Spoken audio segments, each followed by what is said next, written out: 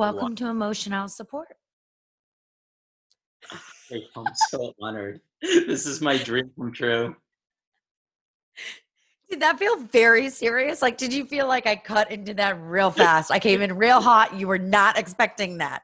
It's awesome. I love it. It's I've been pretty um emotionally and mentally drained, so this is great. And that's for a very real reason. If you could tell the audience, what's your story? You're a doctor. I am. I'm a real doctor in real life. You're Uh a real boy. yeah, I made that Indian American dream come true for my parents. Um But now you were born here, right? yeah. I was born and raised in Boston, and then I made the great escape to LA in 2018 after I finished medical school. But yeah, I'm a psychiatrist. I work in Los Angeles. I actually am training through the county and USC system. So one can imagine the population that we work with. Um, Typically, a lot of the homeless population, immigrant population, marginalized communities. I think a lot of communities that people are fighting to support right now. And Mhm. so it's been very challenging in many ways.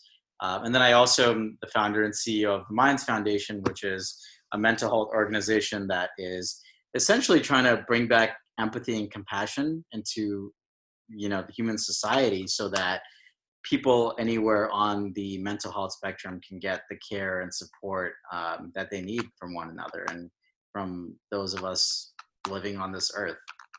Totally. No, and you do such an amazing job at that. And I want everyone to know I'm talking to my favorite person ever, Oh my God. Dr. Raghu. I don't know how to say your last name. You're Appasani. Italian, you can handle it. No, I'm really not. Appasani. But see, I always seem to get it wrong, and I get people's names wrongs, and I get wrongs. That was not English. I get people's name wrong all the time. And even like really good friends of mine, I just have this thing where my mind goes way faster than my mouth. And so I'm like, blah, blah, blah, blah, blah, and You then got I sound like an the idiot. classic Alessandro, though. Yeah, that sounds about right. But now, so you and I met. I think that this is really cool because I've posted about the Minds Foundation before on emotional support, and I've talked about it in my live Instagrams.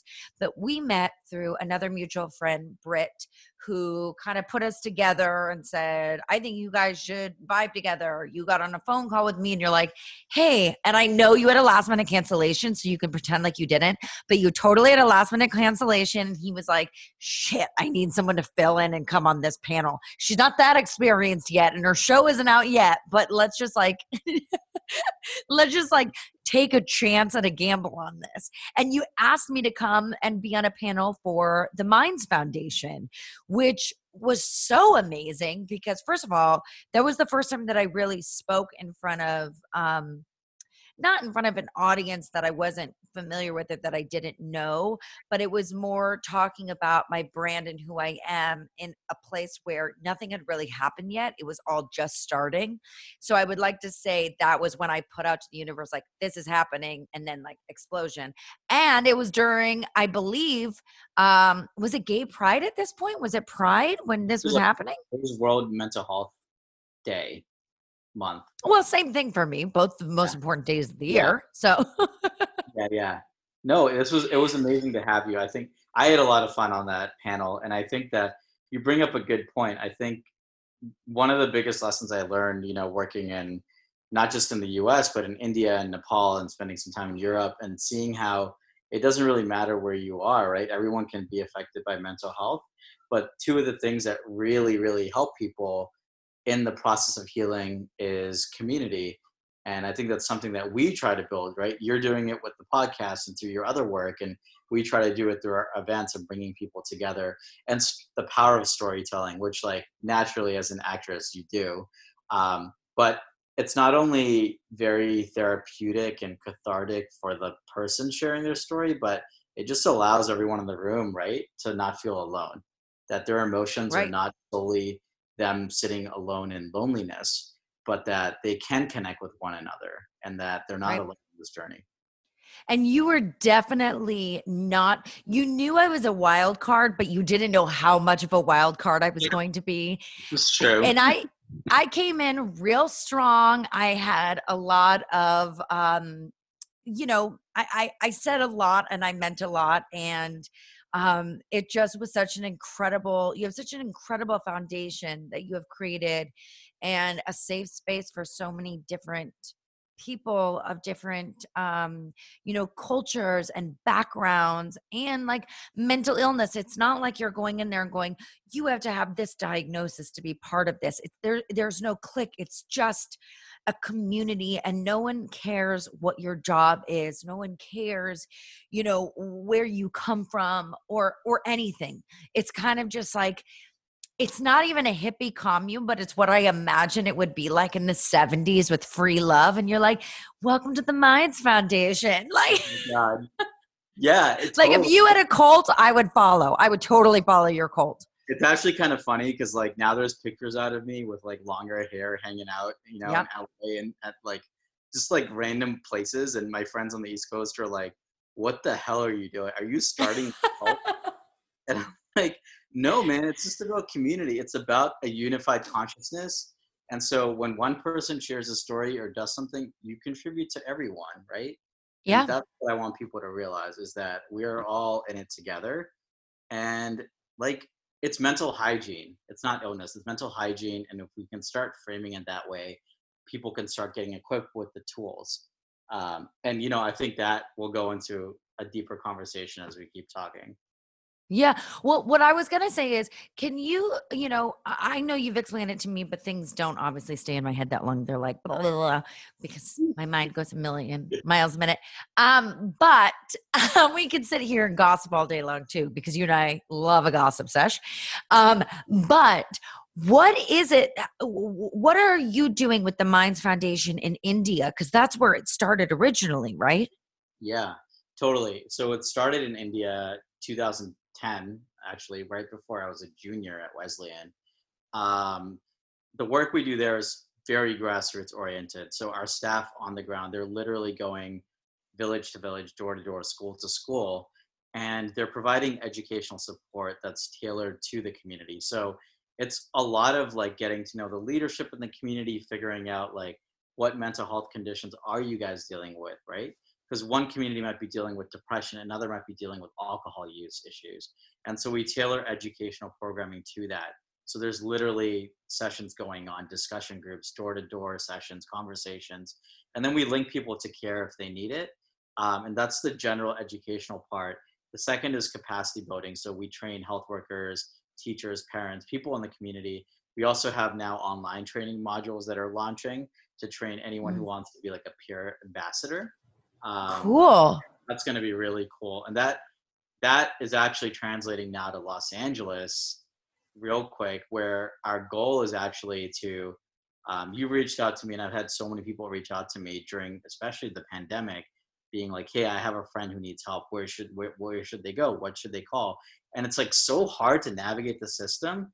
So we're actually initiating an LA ambassador program where our goal is to train one or two people in each neighborhood of LA to understand the local mental health system and resources, and they'll become a point person. Oh, interesting. So they will be, so, okay, let's use the example. I have a friend in, you know, the Valley. Okay. We'll say the Valley because for people who are around the world, they won't understand. It's a part of Los Angeles. It's like a little town. Um, right. It's like a little mini city within a Yeah. city. So if I wrote you and I was like, hey, I'm looking for a therapist, or I'm in need of someone like kind of in an emergency, but not a super emergency, Mhm. you would say, here's a list of the people who are the ambassadors and representatives of this particular area. Contact them and they can help you out. Is that kind of what it's like? That's exactly what it is. Yeah, because it's I'm really so smart that I figured that out. it's so hard to find the right resources, and especially when someone's in a crisis or you want to help but you don't really know what to do. It's hard, Right. and the number of calls and texts I get for help like that is increasing. Hmm. Yeah. Yeah. No, and I believe it because I've even myself had so many friends and people also that just have reached out to me through, not Instagram, but through like Facebook, like not sorry, drop something. Not through friends. No, sorry. Ugh.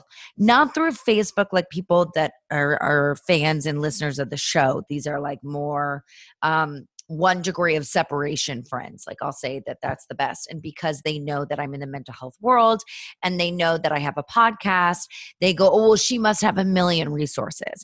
Well, yes, I do have resources and I am aware of different organizations and different doctors. And I've even come to you where I'm like, oh shit, like I need your help. Like I don't even know where to start with this.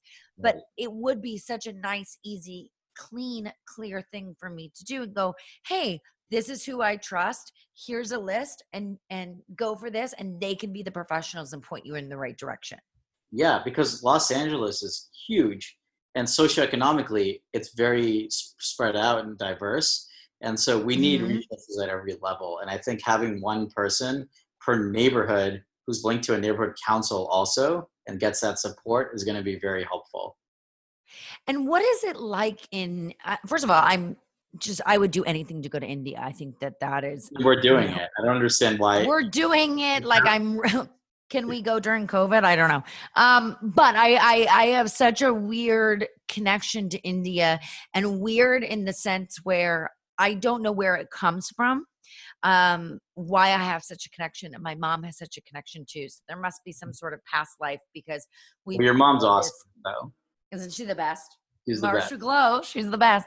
But we have this, like, we're just drawn to India, and I've always wanted to go, but I always said, I want to do it right. I don't want to just like Google and be like, where's the hot spots in India to stay? So thank you for being in my life and being able to show me these amazing places that in the future I'm going to go to. But what I've always been curious about, since I don't know much about India, is what is their whole thought behind mental health? Mm. Yeah, that's a great question. We have to think about it from a few different angles, right? I think that India is huge, right? It's like 1.2, 1.3 billion people. So, Massive, that's a huge part of the world, right? It's like 1/6 or 1/7 of the world right? in one continent. So we have to think about it in that perspective, and that also means that there's a wide array of educational levels, cultural levels. I mean, it's a country where every 100 miles there's a different culture and a different language. Mhm. So when we talk about Every 100 miles?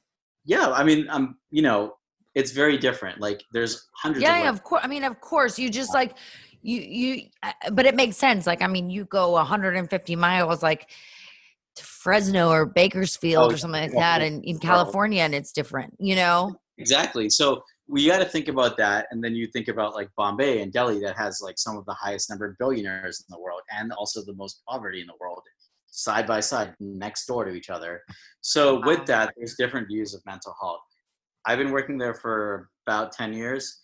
There's definitely been an increase in terms of people recognizing mental health now, Mhm. the government recognizing mental health, some celebrities who have come out. Oh, really? So there's a new mental health bill that was passed a couple of years ago that actually no longer criminalized suicide because it used to be a Uh-huh. crime.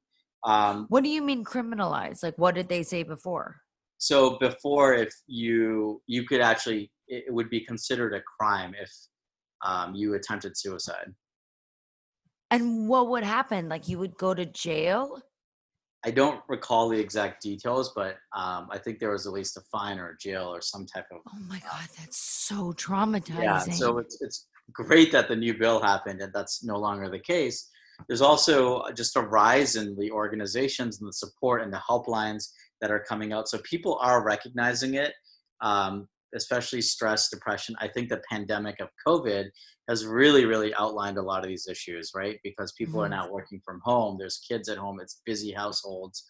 Sleep is completely off. Those who have never dealt with mental health are having symptoms of mental health like anxiety, sleep disturbances, food appetite. And those that have dealt with it are falling into the symptoms they've had in the past or substance use or increase in alcohol.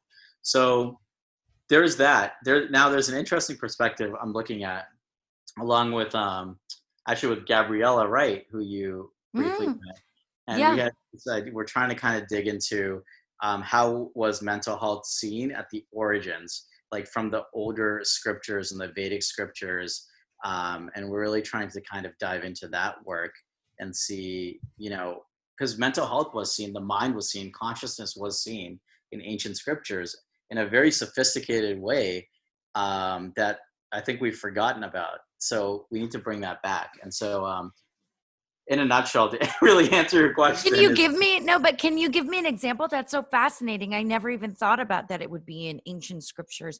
I mean, you know that I mean, I'm not saying like I don't even really know, but I'm just saying like in general, we all know that when you look back and you look at whether it even be the Bible or the, ancient Egyptians and you read all of these things, you can see now little bits and pieces of them talking about mental health, or when they talk about certain emperors and you're like, well, I'm bipolar, I know what that is. They're saying that it's rage and they say that it's this, but really that was undiagnosed bipolar disorder.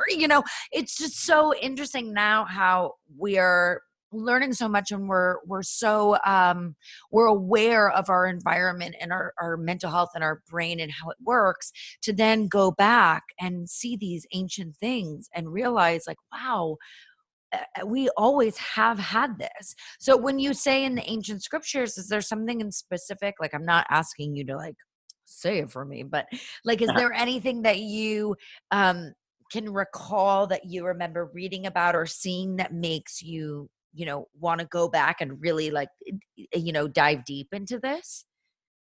yeah, so I've been reading a lot of some of the Indian philosophers, like Krishnamurti, for example, who's more a contemporary. But he does reference a lot of these the Vedas, right? Like the Rig Veda and so forth. And I actually just got a new collection of them to really start diving into it.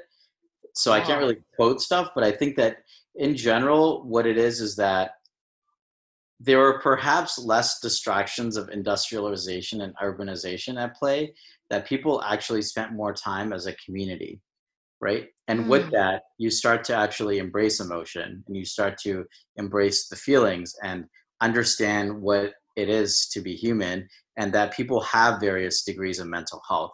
And so a lot of these stories that are told in the scriptures kind of play on that. They play on the different emotions of the characters in myths and so forth. And I think that that's what we want to pull out, is that, like you mentioned, sometimes when you read the Bible or something, they're describing these emperors or whatever with these emotions. So the stories are what we're trying to pull out, and how people reacted to them in the storytelling aspect. That's really cool. How Yeah. did you come to even start about this? Was it something that you like randomly fell across? I've thought about it before, and then I met my friend who we're working on this together on, and I think that it's something that she had brought up as well, and it kind of just synergized. So I hopefully something comes out of it. I mean, we're thinking something will come out of it. Let me say that it's happening. Yeah. I also think that and this, the way that a lot of psychiatry is done in the West is like we use this DSM manual, like diagnostic manual for in psychiatry, Hmm. which it's a good guide, right? Um, Right. this is controversial, but I'm going to say it because I believe in it.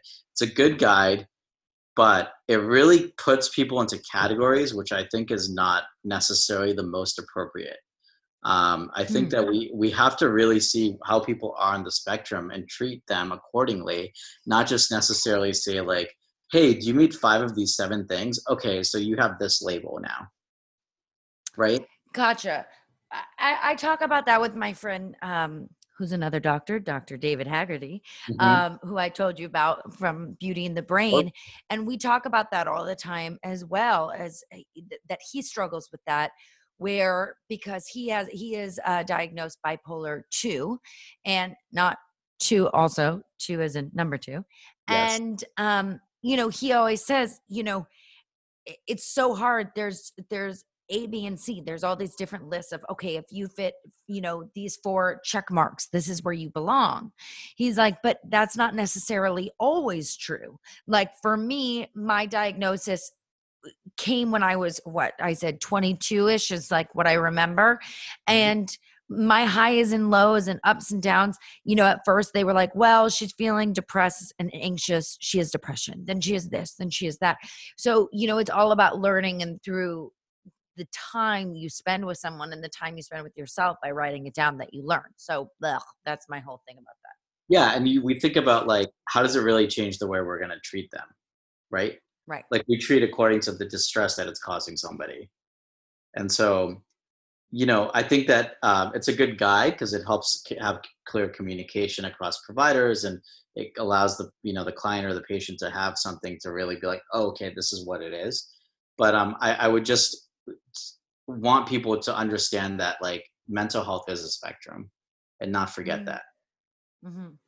I do. I love that. I absolutely love that. Um, well, what I wanted to get into as well is I think it's so fascinating, all the just the background of India, and what you're doing in India with the Minds Foundation, what you're doing here.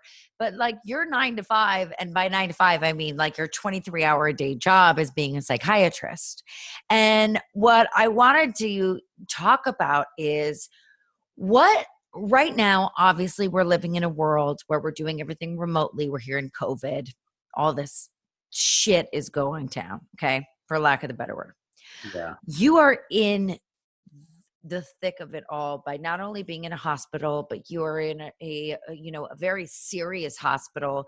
You are dealing with all sorts of humans that are having such tough, like terrible experiences in their lives.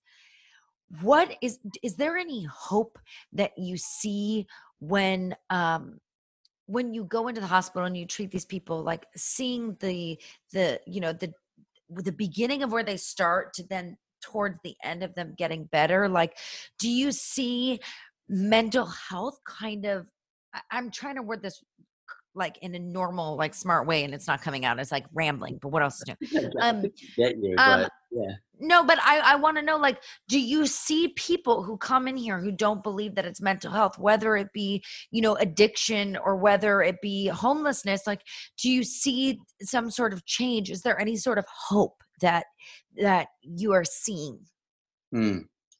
Or does it Hope. feel impossible? Hope is a very powerful word, my friend. Um, I like it though. And so, yeah, here's the thing. It's a really tough hospital. And when I say mental health is a spectrum, we have people who, like, high functioning, like you and me, Right, right? I have right, anxiety. You have your diagnosis. Like, we're still having very functional lives and are right. successful. But there's a whole other side of that that is not touched by Instagram campaigns and billboards and stuff. And that's like severe mental illness layered upon trauma, layered upon substance use, layered upon no support from anyone, no family, right? Mm, And we see them at our hospital. And do they, like, sometimes they're just way too disorganized. They don't have any insight into what's going on. And in terms of hope for that, it's, do I have hope for them being able to go out and function on their own? Not necessarily.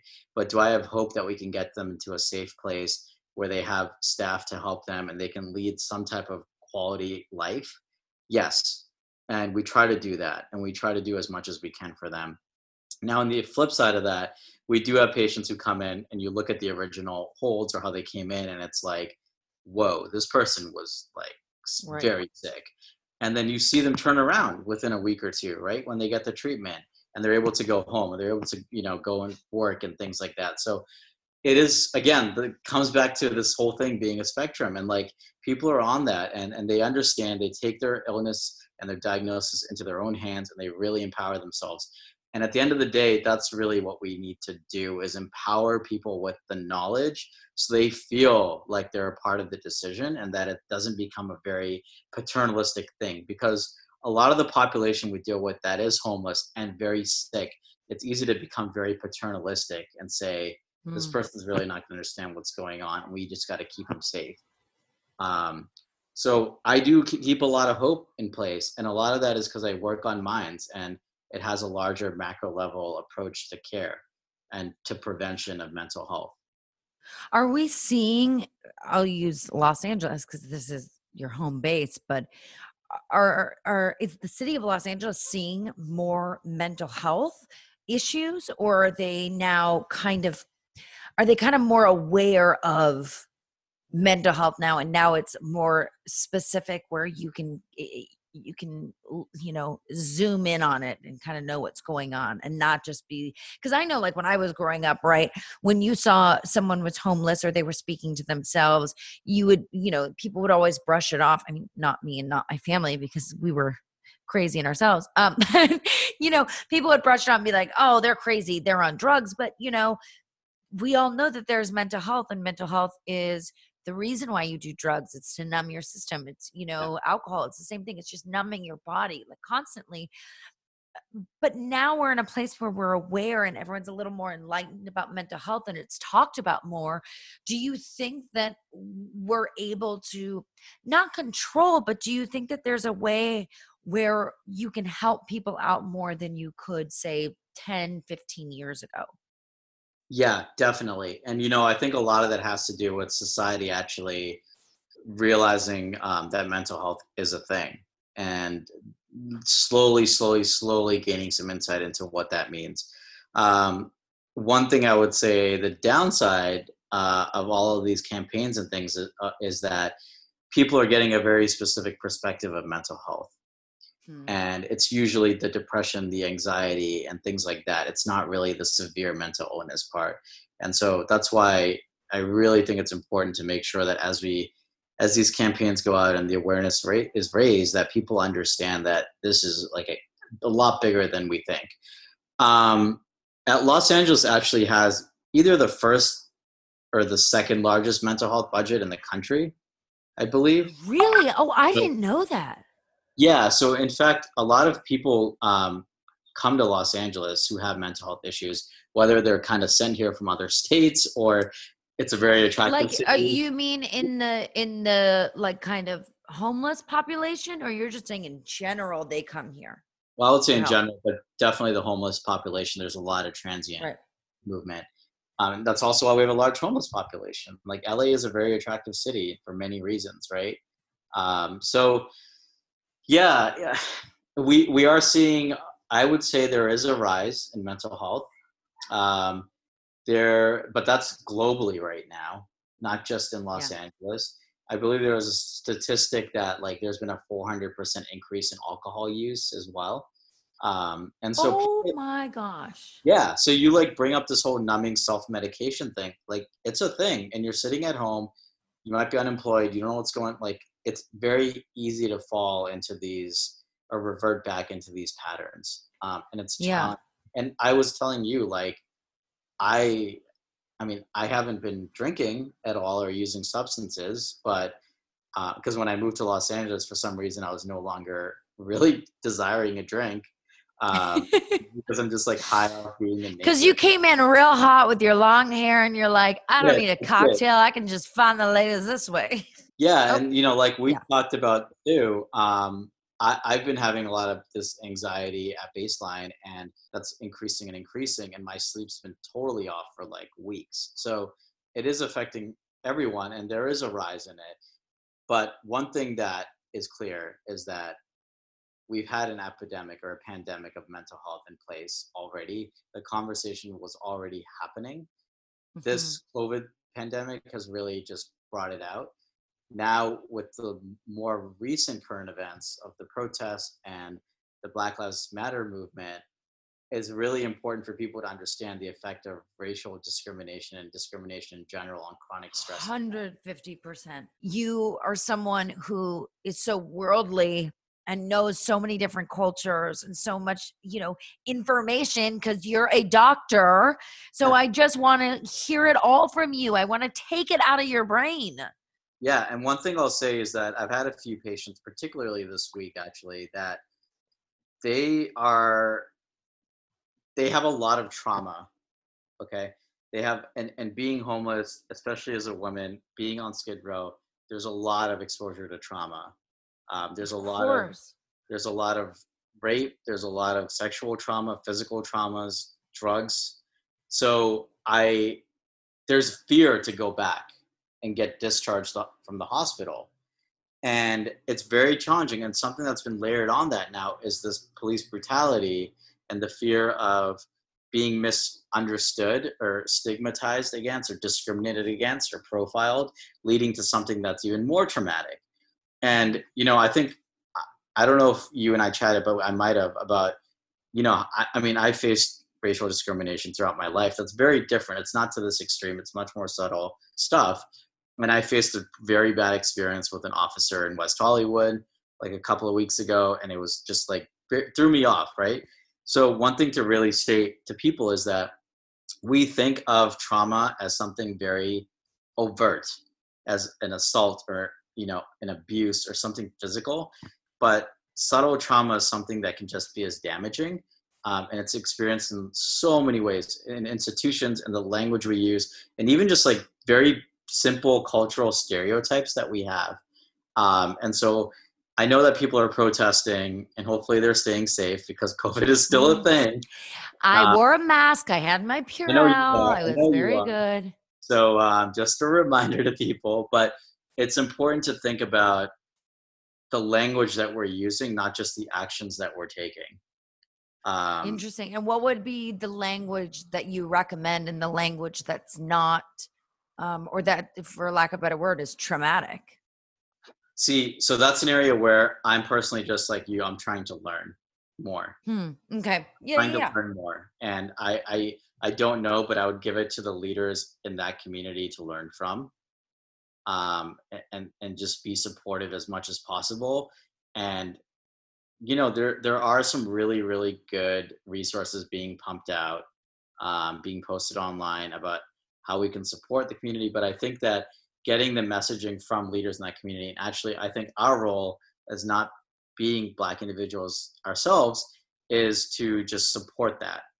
And so let's pick up on the words. Absolutely. Yes, let's And it's ask the about, questions. yeah, and it's about being loud and being a voice, you know. I'm like the nutcase that's been driving around my car, and I have signs Oh, I saw. scotch taped. You saw, I have signs scotch taped on my car, everyone, and they're like half fallen off, and I'm like trying to fix it. But like the most important sign that I saw, which sticks with me as the number one I'm taking from this, is white silence is violence. And, I never, ever, ever really sat and thought about that for a second. And it's insanity that I never thought about that, because this is something that the Black community thinks about all the time, right? This is their life. And, another thing, just to sidetrack, another thing that with the whole mental health thing is, when you look at me, you don't go, oh, she's bipolar, she's crazy, she suffers from A, B, and C, right? So if you would put me, next to another one of my friends who, an, like another a black girl, right? Okay, she and I are sitting next to each other. You look at the two of us and you go, I don't think there's any mental health. We may both be bipolar, but things are going to be looked at differently, right? Just based on our skin tone.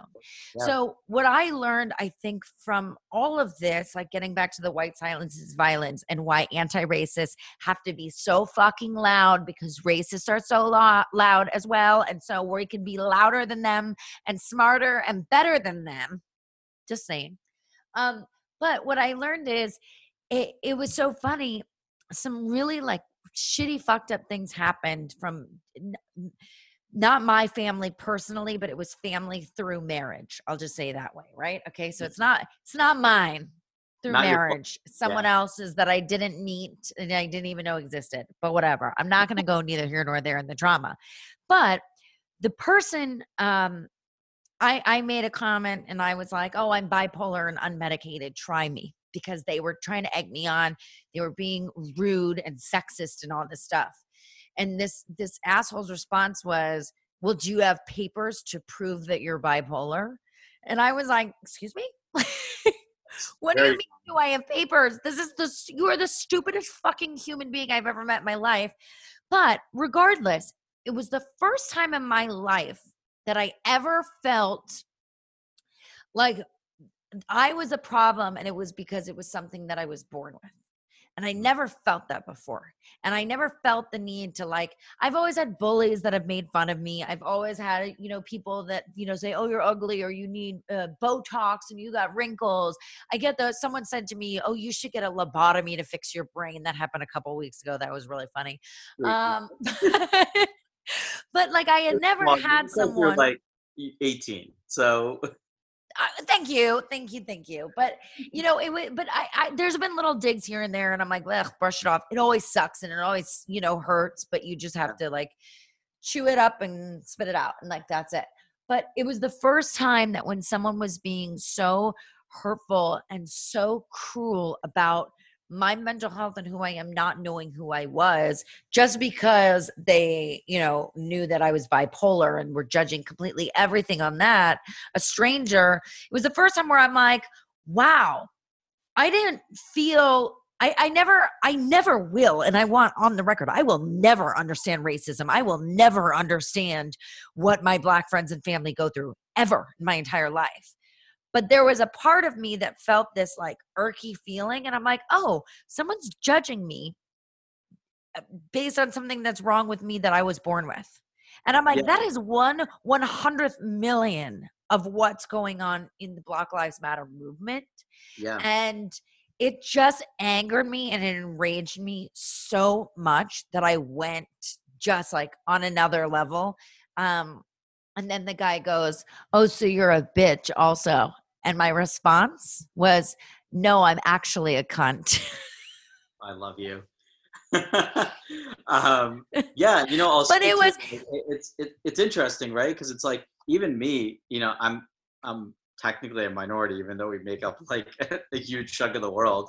But they right. consider South Asians to be like a model minority, whatever that Right. means, right? And It so means you're a within our model. own culture, and Hassan Minaj did an amazing bit on this. There's a lot of racism towards other races, and we have to have the conversation within ourselves and start supporting as well. But for me, it's like, I grew up in a pretty middle class family. I went to a public high school that was half white, half Hispanic. And because of where I grew up and because the classes I was in, I tended to be around white people. And then I went Mhm. to like a super expensive private liberal arts college that was pretty white. And then I was a doctor. And so I ended up being almost like, I'll admit it, in a position of privilege, right? And sometimes I forget that. And then I had this Mhm. encounter with an officer in West Hollywood who's up in my face saying pretty inappropriate things. And I was like, I basically went into shock mode and shut down. 'Cause you And I was couldn't like, even oh believe it. shit, wait a second. Like, I still am a minority and I'm at risk of these things. And I've had small racist things said here and there, right? Like, that I can brush off and it's whatever. I'm very passive about it. But this was like, shit, okay, this is real. This is a thing. And this is only a fraction of what other people are facing. Right. Yeah. Right. And it's been interesting. And this whole process also, like, not to take it too far, but it also made me think about like values in a relationship and like even dating someone who's not the same race as me and is from a different community who is and I have and I think about how people have interacted with me, for example, like if I'm dating someone who's white versus Indian or black or Asian or whatever, like there's like very subtle things that can happen and you notice it, and like it's weird that my mind kind of went to that to think about, but these things all came up and I thought about like, who are my friends? Oh, everyone who's on the west side for some reason is like white, and like European doesn't count as like diversity. So you No, know, no. so it's just like Italians do not all count these as all of these diversity. things count. And then I worked down at in Compton, an inpatient psych below the 10, right? And it's like a totally different world. And my friends who grew up Mm. in Beverly Hills like don't even know. So They wouldn't even know how to get there. there's like these systemic things that are feeding into the problem. Have you seen a lot of people come in recently into the hospital since, not just for COVID, but specifically in the past like 2 weeks because of the protests and everything going on? Because I know I have a lot of friends who have been so triggered and traumatized by it and not realizing, like we were saying, where, it's little things, it's one word that you wouldn't you wouldn't remember that was something that your abusive father said to you, or that was something that, you remembered your, I don't know, your teacher said to you. And like the Mhm. words, we were talking about vocabulary, we were talking about the, just create, like getting trauma to be created, I feel like is so much easier right now with all these protests and everything going on, and just the hurt and anger and frustration just in general. Even if you're sitting at home and watching TV, it's like you just want to like scream. Like, have you seen more people come in? So I actually haven't been working in the psychiatric ER, but I know that there is a slight rise. I mean, it's always busy, right? Um, what I'll say from my experience of talking to people is that those that I have been triggered, a lot of them are staying away from the larger protests and kind of Mhm. trying to address it in their own way, because it can be very triggering. And that's also something that people need to be aware of, is that the language used and the movement, it's really powerful. And when it is triggering, it adds to the chronic trauma that someone already has. And so there's no right answer in how to do this other than just keep, I don't know, just stay open to learning and make sure that we're supportive for people who are maybe for one reason or another are not engaging in protests, and not to shame them for not engaging and not supporting, but to understand like actually maybe they need some support from me Right. for something that That's might. very evolved and sweet of you. Well, it's You know what I mean? it's Like, it's oh, true. Sorry, Siri was just talking. That was so strange. It's true though. Siri, I think stop. just because someone's not jumping on the bandwagon and supporting doesn't mean that they don't support it. It could mean that it's too much for them. It could be the COVID thing and it's a health risk and they don't want to do it, or it could be that it's triggering for them because, like this, mental health, like the most powerful thing we can really do to support mental health for people is basically just being present and being an active listener, Right. and the words that we use. What would you give advice to someone who is bipolar? Like, is there anything that I'm going to use me as an example? Like, is there anything that, when you have a client or whatever, what is it? When you have a whatever, you have someone, what Yeah, is it? A client, right? That's a patient. Yeah, patient. Oh my God, you and your fancy doctor. I know. We My have to. brain has not been working today. Okay. So just There's like, a difference between coaching, being a coach, and a psychiatrist, though. okay. Well, is there anything that you would recommend to me specifically? Oh yeah, we should get sushi and just hang out. Yeah, fun. So I would say that okay, first of all, you're someone you're much more insightful and you're aware of when you are having symptoms and things like that. And during this period, I've had friends sort of destabilize on things because the structure is just not there that we tend to have. And with mental health, a lot of what keeps people in the healing process and doing well is structure and support. So I would say that make sure that you continue to have a very strong social structure and network of community that you can rely on, and you have you have that like plan in place that when you start feeling off, you can reach out for help. And that's Oh, the I big really like that. is like Yeah. staying in communication. What would you say, like from your professional point of view? I've had a lot of people in my life, specifically through this, basically isolation for a lot of them because they're, some people are not in relationships, some people don't have roommates, it's been a form of isolation. And they've had to sit there and think, and like we talked about earlier, really sit with their thoughts. And that is never an easy thing, especially for people who are not in quote unquote, have medical disorders or mental disorders, and they learn new things. If people are having hard times and you can see it, sometimes there's nothing worse than someone saying to you like, are you okay? Is there anything I can do for you? Sometimes that's the worst thing, or at least for me that's like the worst. It's like, leave me the fuck alone. Like, I'm going through issues and you'll never understand. But that being said, is there something that you recommend to family and friends who are, either dealing with someone who is newly mentally diagnosed with something, or that think something may be wrong and they don't want to be like, you need to go to a doctor, but try to like steer them in the right direction. Sure. So obviously, if it's something more of an acute crisis, right, you got to take control and get them the help they need immediately, Right.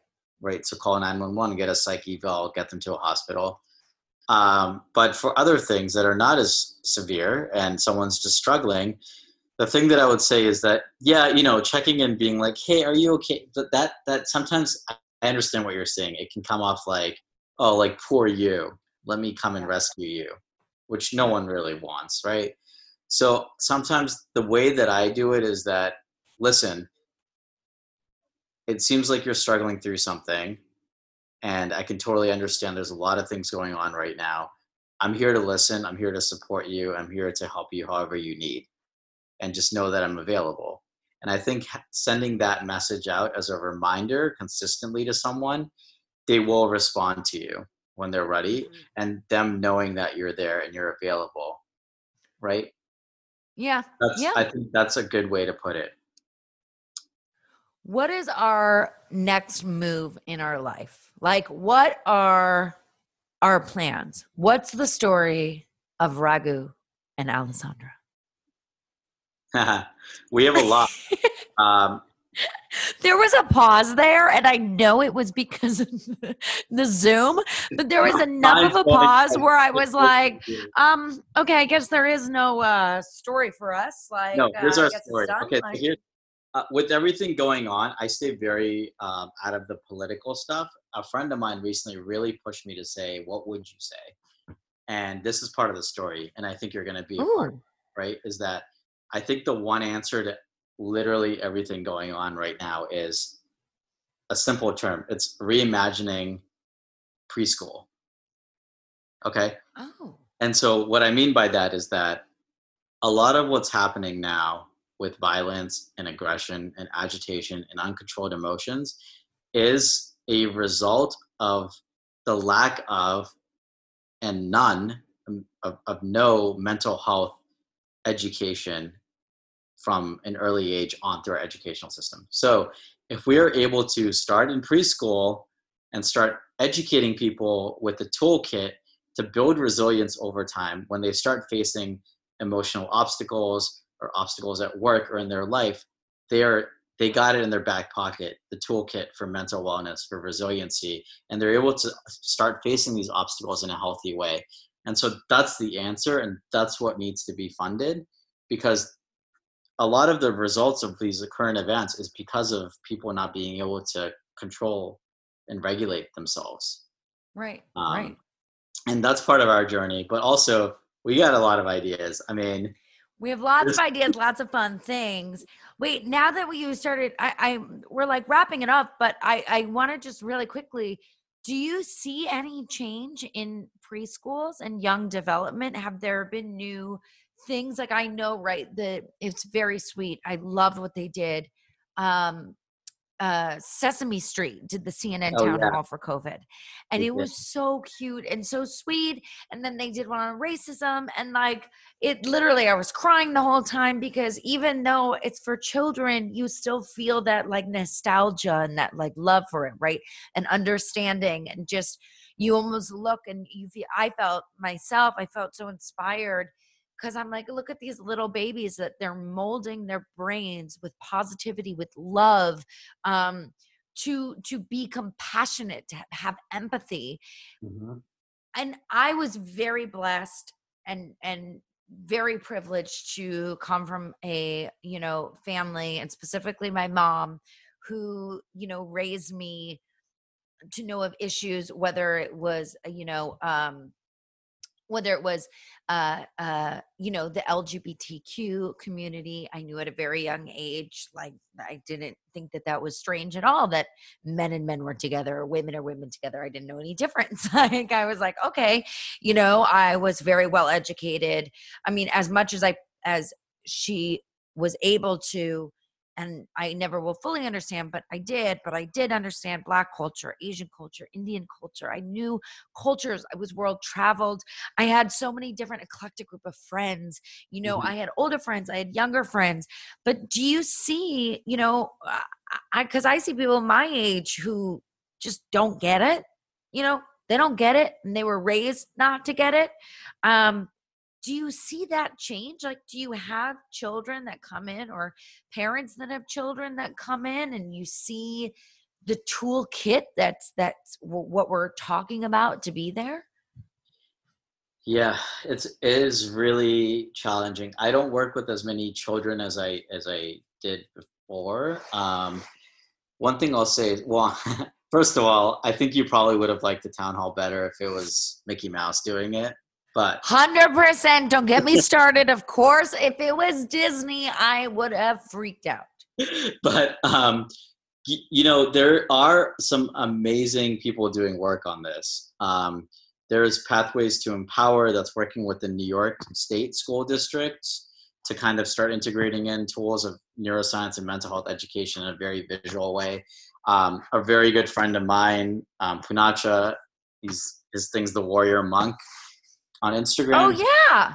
He's going to be releasing this amazing book actually, and the characters are actually very diverse, and it talks about resilience and mental health at a young age. Minds is actually has partnered up with Your Mom Cares, another organization that was started by Jonah Hill and Adam Levine's mothers, and we're doing a session on Wednesday the 17th, and the topic is how to have difficult conversations about current events with your children, Right. or with children rather, because we all interact with children even if we don't have our own. So there's going to be a whole series of this coming out that we're launching around this, because it is challenging, and the toolkits are not, they're there for those who are going to, like private schools like Harvard, Westlake people, or Brentwood or whatever, The or privileged. right, but they're not necessarily there in like LAUSD, and that's where we need to put it in. I do understand that teachers are already very overburdened, but maybe this is another reason that they need to be funded more. Yeah. Um, but this is the toolkit that really needs to be put in place, and America needs to start looking at its problems, not just healthcare and mental health, but its problems in general from a very preventative approach and not a reactive approach. Hmm. Okay, Yeah. so this falls into that category. There's small changes happening, but it's not enough right now. Can I ask you my final question that I ask everyone? You can ask anything. Please. Oh, yay. What makes you get up in the morning and continue on with your life? Anxiety. Um, That is the best answer that I've ever gotten. yeah, really. I mean, that is actually probably the honest answer, especially I want honest. I totally want honest. in the past couple of months. But the podcast answer, is No, I want honest. no, it's anxiety. I think that that's really what keeps but it's a good, sometimes it's primarily a good anxiety of like, I gotta like get back, there's so much good stuff happening, awesome projects, like Minds is doing a lot, these other side projects are doing a lot, like I'm gonna be on this podcast with Alexander today, I got like so much going on, Yeah. so there's stuff to look forward to that gets me up. But at a real level, it's that I've been like seeking happiness for a long time, and I realized in the past year or two that that's not how I should approach it. I should approach it by trying to do things and expose myself to things that bring me a lot of meaning. I just wanted to Um, say you said expose my thing, and I'm going to ignore that. you got to edit that out. What I'm trying to say is that Are I you kidding realize me? That was so funny. that I have to expose myself to New opportunities things. Yes. and things that bring meaning into my life, and that happiness will follow that. And that's led me to meet amazing people, and makes me really get up every day and be like, it's a new day, it's a new time for me to try to work on something and leave an impact in the world. And so that's what drives me more regularly. But I think that more recently, my anxiety is really what's keeping me going. And I do need to find a healthier balance of that. But that's the honest answer. And that's like, Yeah, but yeah, right now, that's great. Right now, if it's working for you and it's getting you up and it's getting you to help people in this moment, that's great. And then you can take care of yourself. yeah, exactly. I mean, but I would encourage people that you got to take care of Take care yourself. of yourself first and then Yeah, take care of others. right. It's But kind of it's your like, job. well, But it's your job. we haven't been on a plane in a while, but it's kind of like that. Like, put your mask on first before assisting others, right? Yeah. Because right now, everything that's going on, we're basically throwing gasoline onto a wildfire. Oh God. Oh no. This is why I said let's Well, Friday because I need this energy. um, and thanks. Everyone should know that you came to my birthday and you surprised Oh my me, god, that was and awesome.